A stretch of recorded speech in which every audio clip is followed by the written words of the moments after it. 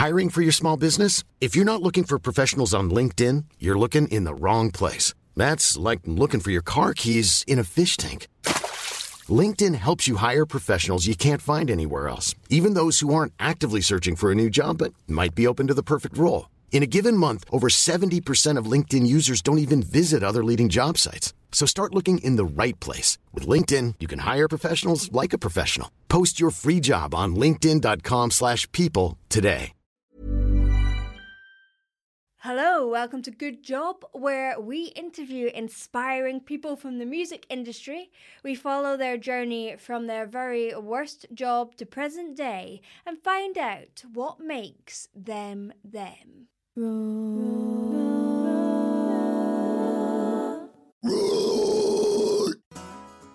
That roar was Ollie Peters from death metal band Archspire.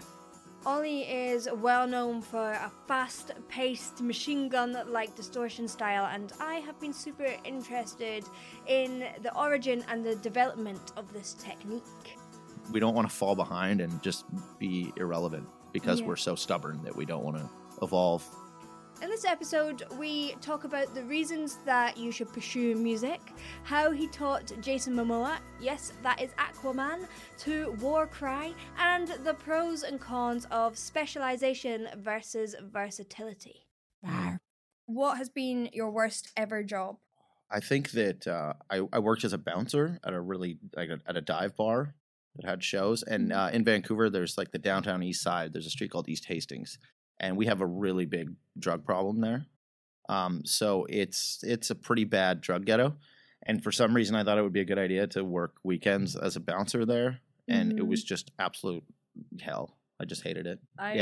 Because I'm not a very intimidating or strong person. So I would be in situations where I would have to reason with people and be like, look, you could clearly murder me. Just can you try to be chill because I need to look like I'm tough.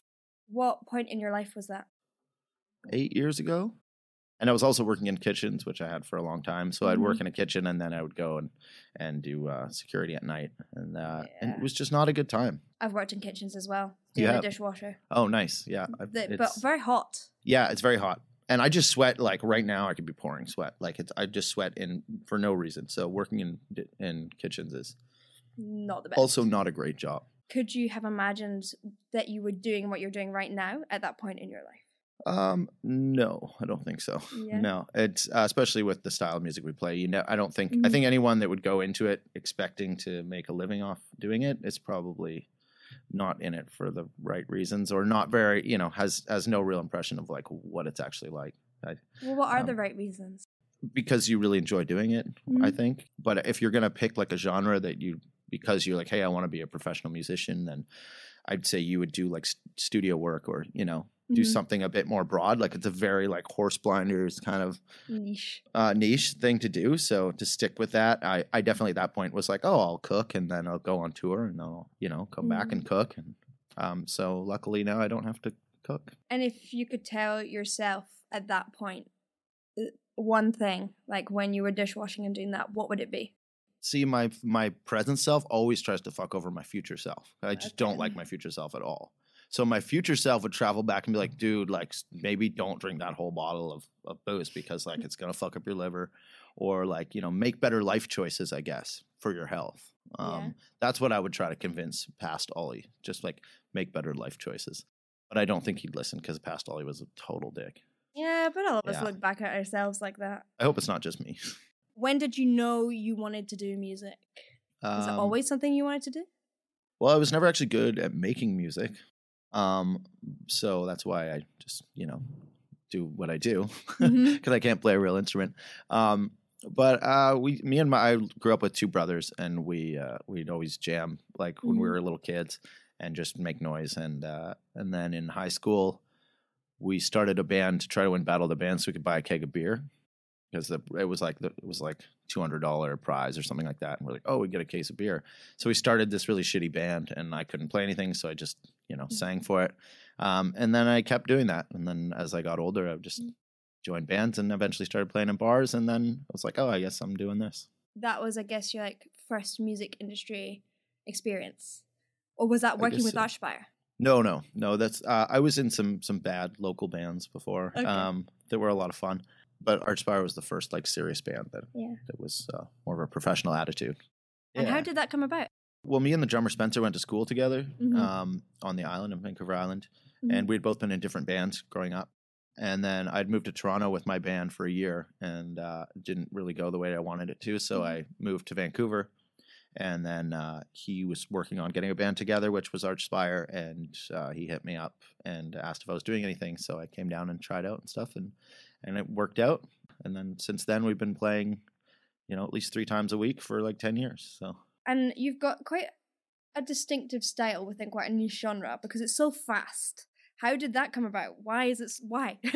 Well, the idea was that because all the other instruments are really fast, and we all like that really fast style of death metal, and the idea was that we wanted the vocals to match the music, which we found like in a lot of death metal, the vocals are a bit more simple and slower, and then the drums are going hyper speed and the guitars are crazy. And so we wanted every element of the band to be as impressive as possible to try to make us stand out a bit. Yeah. So what we ended up doing was looking at like speed rappers like Tech Nine and Busta Rhymes and Twista, and looking at how they have different patterns and really interesting vocal patterns.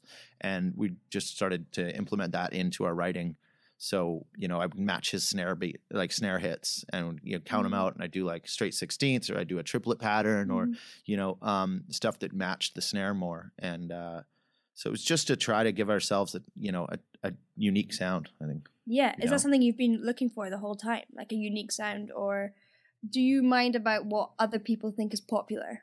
I think we do as a whole. I think that a lot of bands will get into that zone where they're like, this is what we do, and we don't want to do anything else. And it's the kind of like how old people are like kids today. You know what I mean? Mm-hmm. Like, which it's hard to not fall into that trap. But I think as we move along, we have to realize that there are certain trends and try to like at least pull influence from those. Like we don't want to fall behind and just be irrelevant because we're so stubborn that we don't want to evolve, So we're not going to we're not going to put clean singing in songs.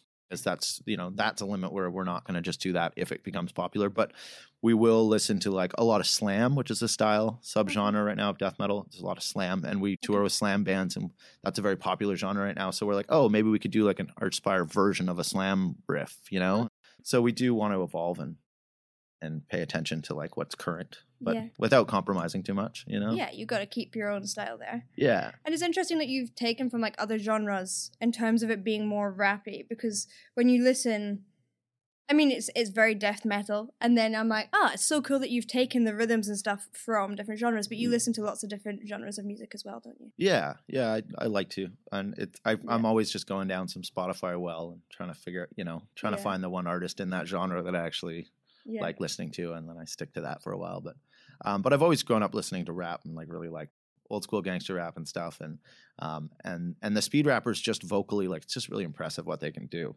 so it was kind of a cool thing to try to mimic that, rip that off. How did you learn how to like growl and scream? And I think just from doing it, I guess. Like being really bad at it and just doing it anyways, and then slowly figuring out what works.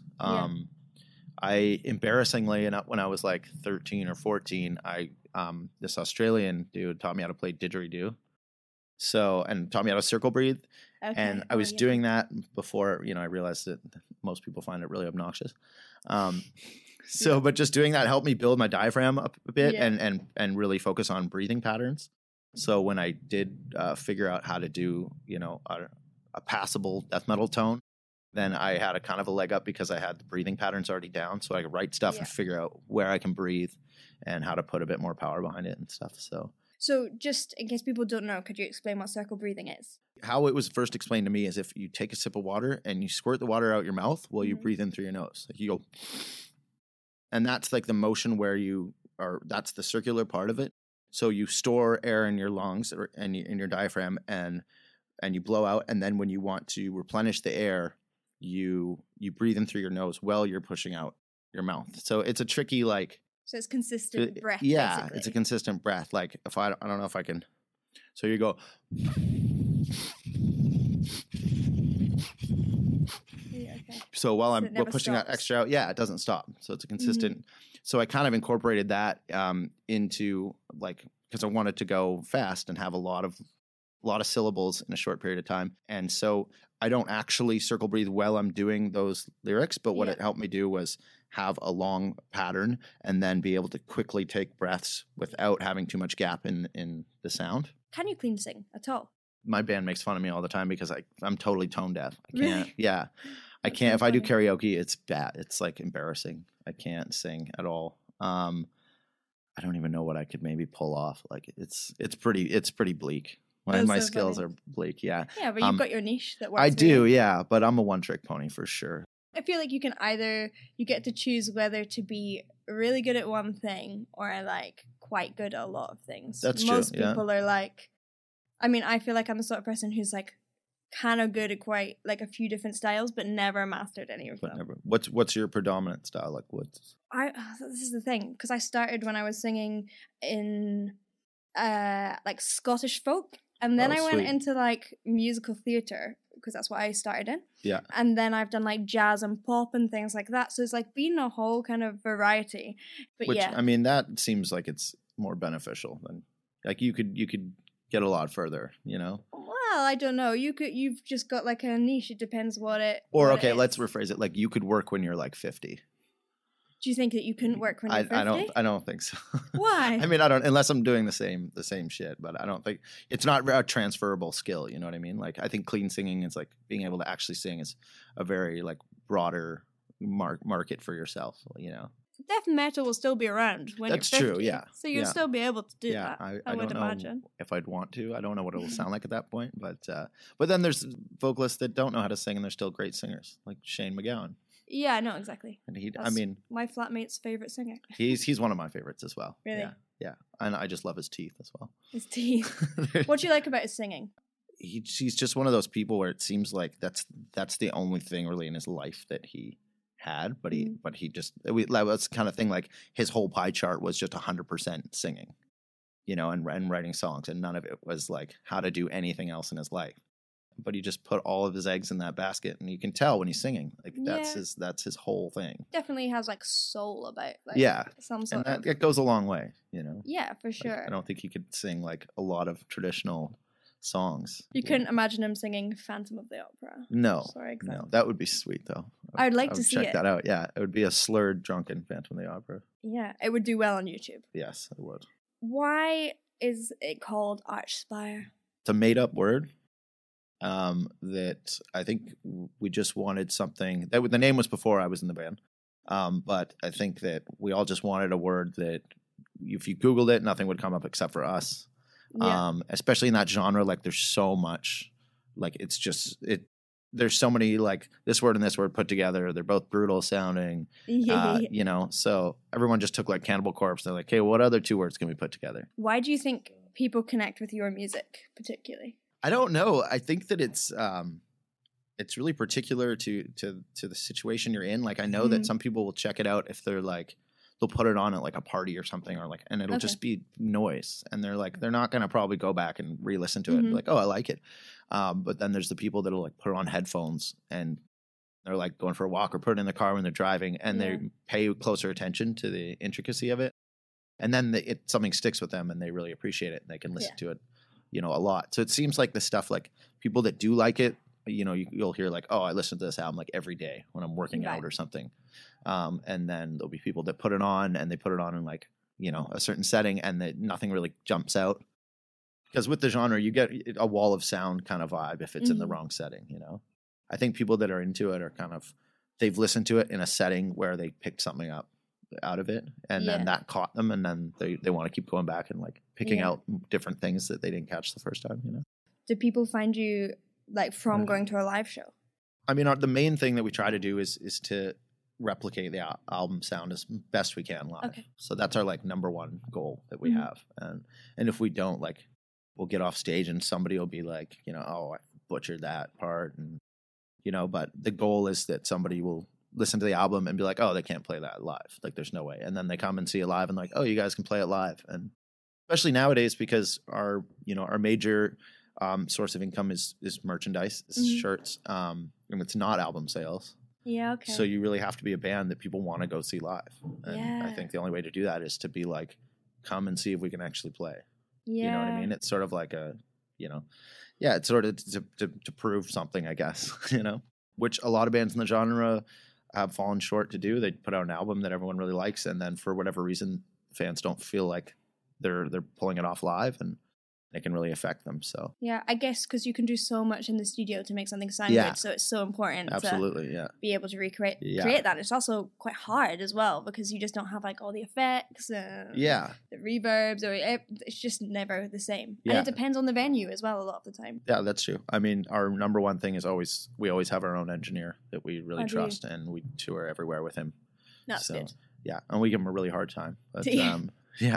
When I'm on stage, I like to just tell the audience, like, hey, if the mix doesn't sound good to you, just go up and talk to him. Just like tell him you want more guitar. Because that's like, he absolutely, every sound guy like hates that when the person comes up, like, dude, I can't hear the vocals. And like, you know what I mean? Like, won't let him do his job. So I try to like encourage people to do that to him. Just to annoy him. And also there'll be like 5 people in the audience who are like major guitar players who want more guitar, and then you'll have another 5 who want like more bass. And especially in this genre. It's like everyone is a musician that wants to hear their thing. I'm Sandra, and I'm just the professional your small business was looking for. But you didn't hire me because you didn't use LinkedIn Jobs. LinkedIn has professionals you can't find anywhere else, including those who aren't actively looking for a new job, but might be open to the perfect role, like me. In a given month, over 70% of LinkedIn users don't visit other leading job sites. So if you're not looking on LinkedIn, you'll miss out on great candidates like Sandra. Start hiring professionals like a professional. Post your free job on linkedin.com/people today. Hey there, it's Michelle Norris. I'm host of a podcast called Your Mama's Kitchen. When I travel, I'm usually looking for a way to find a taste of home when I'm not at home. And one of the things I love to do when I am at home is entertain. And Airbnb allows me to do that. When I was in California recently, I rented a house that had a great kitchen. And when we were sitting around the table, we're all thinking, we're in someone else's house. Someone could be in all of our homes as well. If you have a home, but you're not always at home, you have an Airbnb. Your home might be worth more than you think. Find out how much at airbnb.com/host. Okay, our quick fire rounds. All right. Okay, tea or coffee? Coffee and tea mixed together. Oh, tastes disgusting, but it gets you jacked up. Okay. If I have to pick, though, coffee, black coffee. Okay, cool. Music or lyrics? Ooh, definitely music. Yes, lyrics are generally just embarrassing. Cats or dogs? Oh, dogs all the way. Yes. Unless we're talking giant cats, like mountain cats or some shit. That's pretty, they're badass. Do you get those in Canada? No, but I think they're illegal to own. But if I could own one, I would own one. But if not, I would take a dog. Creativity or logic? Creativity, because you don't need to be intelligent to be creative. And that's kind of where I can shine a little bit. Plane or train? I'm going to go plane because it's easy to fuck with people on a plane because everyone's very nervous that they might die. So that's horrible. It's really easy to get under people's skin very, very easily. Yeah. And trains just take too long. Beer or wine? Wine over American beer, but Canadian beer over wine. Sweet treats or savory snacks? Savory for sure. If you got me a box of like chocolates and replaced each chocolate with pieces of cured meat, I would prefer that. No, you didn't offer to get me any treats at all, but if you were to. City or countryside? I think that I always want to be in one when I'm in the other. Fair. So when I'm living in Vancouver, I would like to be on the island, Vancouver Island. And when I'm on the island, it gets dull and you want to go sit in a stinky bar. Matching or odd socks? Oh, I need my socks to match perfectly.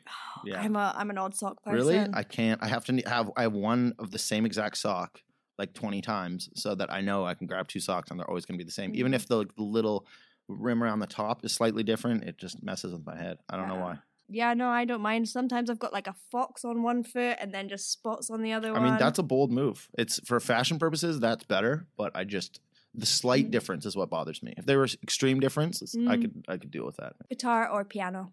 Piano all the way. Ah, interesting. Yes. Friday night in or Friday night out? I don't know. I think Friday night in, I'm going to say. Okay. Friday nights out are just, there's too many people and generally big crowds are annoying. Modern or vintage? I think modern stuff because it's more user friendly. Black and white or Technicolor? I mean, I would probably go black and white, because you can. Yeah, I don't know. Why you like the classiness of black and white? Yeah, absolutely. I would go. Gives an edge. Black and white is definitely classier. Also for like filters for online stuff. Instagram, black and white's just better. Moose or mouse? I would say moose I respect because they can take on a van. We were actually on tour with a band called The Faceless, and we were like, don't drive through this patch at night. You should wait until the morning because there's many moose. There is many moose. And then sure enough, they hit a moose and almost died and totaled their van. Oh, so they're very scary. And a mouse is just sort of, just don't really want it in my house, They're quite cute though. Yeah, they're kind of, I don't know if they're like big rats, maybe. You would prefer a big rat? I would prefer a giant, like Master Splinter. That's a cool rat. That is a cool rat. I don't know many cool mice. There is Sherlock the Mouse Detective. Have you seen that movie? I have not, but you've made a good point. He's a really good mouse. What does he hunt for? Like he detects like cheese in places? Well, it's like a British mouse. It's like based on Sherlock Holmes, isn't it? But okay. And the evil one is the rat. I think you might prefer the rat in that movie. I'd probably like the rat. Yeah. Hey, this is a part of the podcast where I give you a fun fact about our guest. And Ollie is known for his fast-paced distortion style.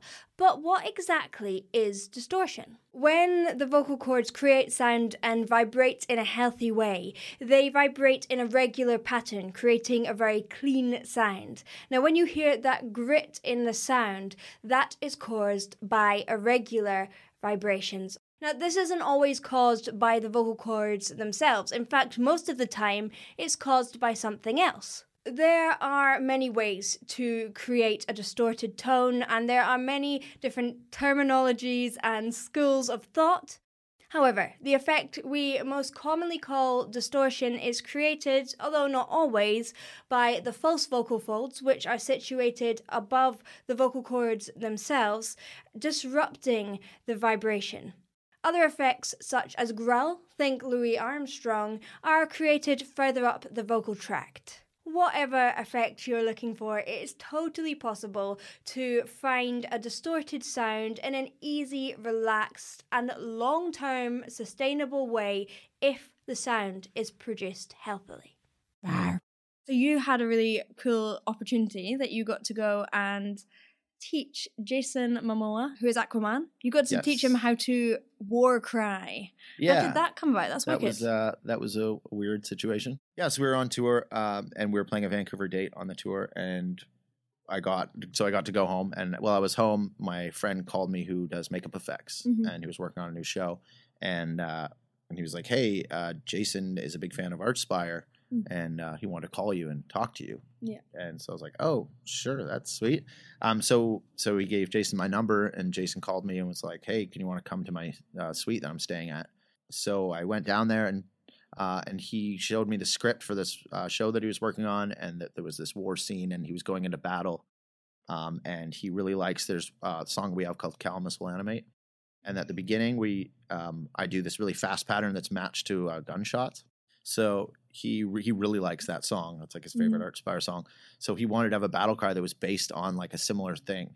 So he gave me the script, and he was like, can you rewrite these parts that they're not using in the show and then turn it into like this speed rap battle cry thing? So yeah, so I was like, sure, I'd do that. And we were playing that night, so I was like, you should come to a show. So he came to the show and checked us out, and we drank some beers and had a good time. Yeah.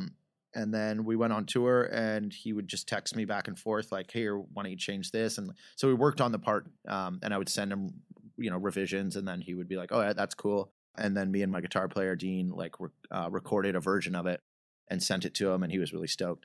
So yeah, and then we came back off of tour, and he wanted to meet up. So he invited me to Comic-Con. I brought my other guitar player, Toby, and his girlfriend. We went to Comic-Con and hung out with them. And then we were having beers at his hotel. And he was like, you should fly out tomorrow morning to Campbell River where they're filming. He's like, and just hang out with me for a week, and we'll just hang out on set, and you can see how we film this shit. Oh, cool.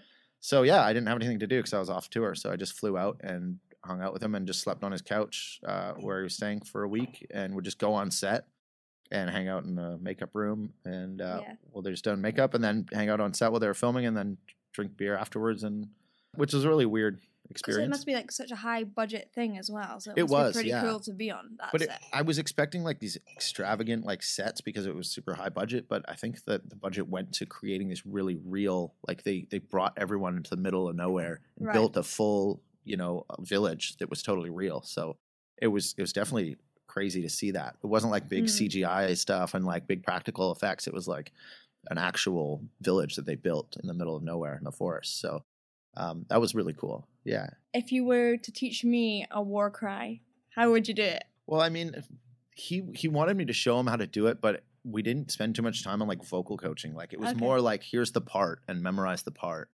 It was more like teach him how to say the lines, which is basically like a tongue twister thing. Like memorize this line and then speed it up and and then try to yell it. And he had already like he yells in his movies and shit anyway. So I think it was pretty easy for him to do that. Yeah.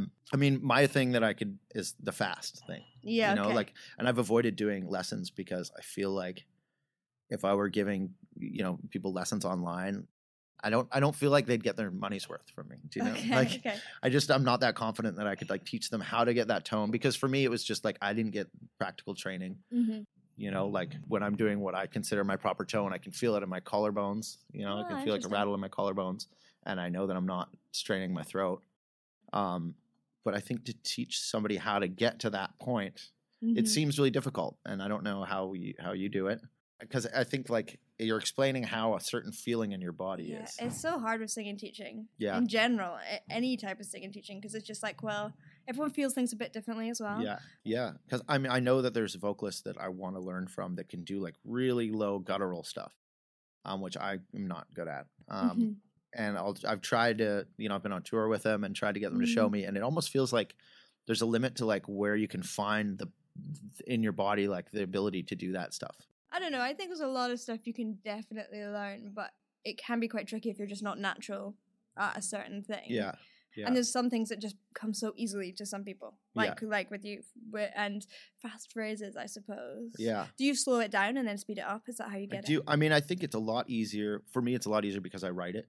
And for me, like, for some reason, like, I can't remember my mom's birthday, but I can remember, like, 1,000 words or like, and then the order of them and then recite them every day. Yeah. So I think it's a lot of like mental memory, just like, like muscle memory for your brain. Like but it's also kind of like, for me, it's like the alphabet where like I start the song and then I can play the whole thing. But if I go in the middle and I'm like, hey, then I'm like kind of lost. So I think I could teach people how to write.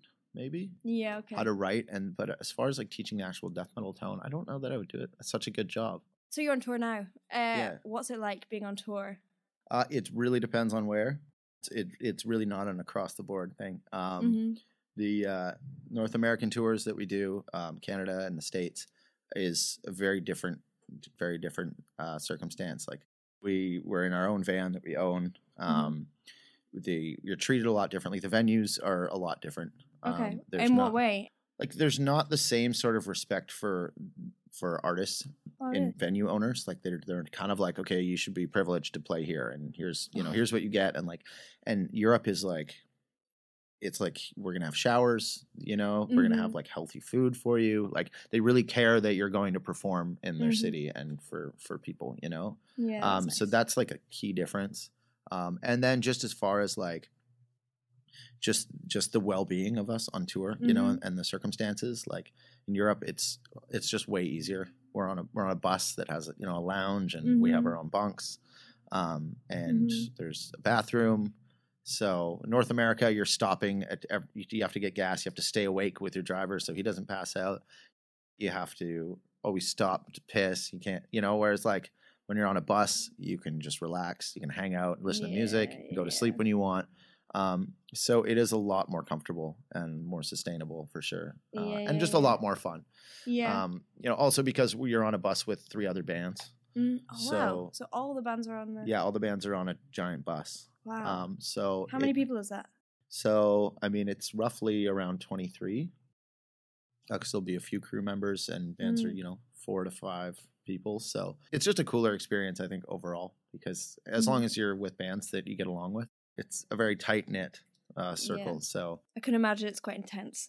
It can be, yeah. It's not. I wouldn't say prison because I've never been to prison, but it's almost like the littlest thing is made into a big thing when you're that confined with that many people, got that many gross dudes all jammed into living in basically a living room for a month. Especially if you're the sort of person that likes your socks being the same. How do you deal with that?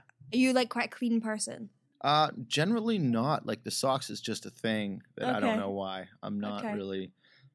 But I think that when you're living with that many people in a confined space, you do have to be really respectful. And we're as a band pretty respectful to other bands, not to each other at all. We're really disrespectful to each other. You know each other too well, probably. Yeah. What has been your biggest challenge as a band? I mean, it's such a slow progression to get to a sustainable point where you can make a living. I think that's just been the biggest challenge of realizing that that's where you want to be and not to get sidetracked by other, potential, job opportunities. Or like there was a point in time where our guitar player wanted to go to plumbing school because he's like, we're not going to make money doing this. We had to be like, well, you can't go to plumbing school because you need to be doing this. So I think that's a bit hard for everyone to be like, to stay on track and realize like the only way to make a living out of it is to make it your main focus and only focus. How long did it take to be able to make a living? I think like we're in our maybe third year now but I mean, it's so progressive that it's hard to really like, there wasn't like that point where like, oh great, now we're it's making a living. Yeah. And you just kind of at one day you're like, oh shit, didn't have to work and now I can do this stuff. Like, so it was very progressive. But I think that it's been at about the 8-year mark. We started like, okay, now we don't need to get a job. So I think people don't realize how much hard work you have to put into things and how long that actually takes. They just think that you get some sort of break and then totally. Yeah, that's a huge misconception. And it's also with genres too. Like people don't realize like no matter what genre, like if you play pop or you play folk music, like there's a certain amount of time served that you need to put in to get your name out there. And then once your name is out, people are like, oh, they just blew up somehow. But it's not, that rarely happens. And in my experience, I've never seen that. With another band, it's like people, you just didn't hear about that band before and they were still working. So, and I think that's the main thing that bands do is drop off at, say, the 6-year point, because they can't, either they're with a partner that wants them to make more money, that doesn't want to have to keep paying their rent or, explain to their parents why they're dating somebody that's not making any money. Or just like there's obstacles like that are always coming in that make you second guess it. And I think that's where a lot of people fall off. But if you get past that one little hill, then you're like, okay, now it's a sustainable thing. And so I think that was our hardest thing to get through, was just that rough patch. Were you just always like, it's fine to get through? How did you get through it personally? I think because I just didn't really have much else going on. So it's kind of easy. It's a good lifestyle for someone that, doesn't have a lot of other goals going on. Like it's just something that I wanted to do and all I really wanted to do. And what is your goals for the band now? Where do you want to go with it?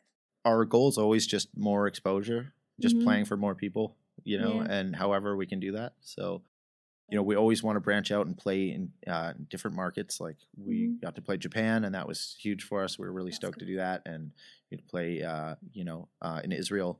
And so anytime we can expand a little bit and get more people to pick up on us, that's just sort of the goal. What's the best thing you've done with the band so far? We got nominated for a Canadian Juno Award, which was cool. Oh, because that's a very mainstream sort of award. So I think anytime that we get some sort of publicity in a mainstream setting, because we're such a niche style, that's sort of an accomplishment for us. That we're like, oh, sweet. Like somebody that would never normally hear this music caught a glimpse of it. The final question, if you had one ability that you could just gain overnight, what would it be? Oh, that's a really good question. Like a superpower. Yeah, or anything. I think that I would harness time travel to be funnier than everyone else. So like to be the wittiest person probably. Because you always think about witty shit like way after. So if I would like rewind for a few seconds, constantly do that until I came up with like the perfect response. Have a little ponder, sit around for a while. Write it down, like do some, working on it. And then I would just seem like I'd be the funniest person in the world, but I just had more time to figure it out. Or maybe walk through books like Gumby. You remember Gumby? No. Never heard of Gumby? No, is that it's like Canadian a clay animation? Maybe it's Canadian. I just assumed that was a worldwide thing. No, I don't know what Gumby is. Oh, you got to look up Gumby. It's a clay animation show, Gumby and Pokey, and him and his pal Pokey, who's a horse. Gumby is just a big green fucking dude. I don't know what he's supposed to be. But he can walk into books, and him and Pokey walk into books, and they can walk into any book and just live in the book. So they go into westerns and, have different adventures, and they just walk right out of those books. So you want to be Gumby? I would like to have Gumby's power. I don't think he looks walk into a book. You just walk into any books and you just chill out and live in there, and then you peace out. I don't know if it works with comics or like magazines, but that would be cool too. You know? That would be cool. Walk in a magazine, eat a cool meal, walk out. Yeah, so, wicked. Yeah. All right. Thanks for being on the podcast. Yeah, thanks for having me. Thank you to Ollie and everyone at Seasons of Mist for setting this up. If you'd like to hear Archspire's music, head over to season-of-mist.com/bands/Archspire. You can also find their music on YouTube and Spotify. Don't forget to subscribe, rate and review on your podcast app of choice. It really helps us share these stories with new people. If you'd like to send us feedback, please do at goodjob@bethroars.com. And if you'd like to support the podcast and find out a little bit more and get early access to the podcast, head over to patreon.com/bethroars. Once again, big thanks to Ollie and Seasons of Mist, to James and Kazra at One Fine Play for the initial edits, to Tom, my fabulous co-producer who works so hard on these, and of course, to you guys for listening. See you in the next one. Bye. Good job. If you're looking for plump lips that last, you need to know about Juvederm lip fillers. With Juvederm Volbella XC and Juvederm Ultra XC, your lip look, whether it's subtle or bold, can last up to 1 full year with optimal treatment and no additional maintenance. Find a licensed specialist and see if it's right for you at Juvederm.com today. That's JUVEDERM.com. Add fullness to lips in adults over 21 with Juvederm Volbella XC or Juvederm Ultra XC. Do not use if you have severe allergies or a history of severe allergic reactions, or if you're allergic to lidocaine or the proteins used in Juvederm. Tell your doctor if you have a history of scarring or taking medicines that decrease the body's immune response or that can prolong bleeding. Common side effects include injection site redness, swelling, pain, tenderness, firmness, lumps, bumps, bruising, discoloration, or itching. As with all fillers, there's a rare risk of unintentional injection into a blood vessel, which can cause vision abnormalities, blindness, stroke, temporary scabs, or scarring. For full important safety information, visit Juvederm.com.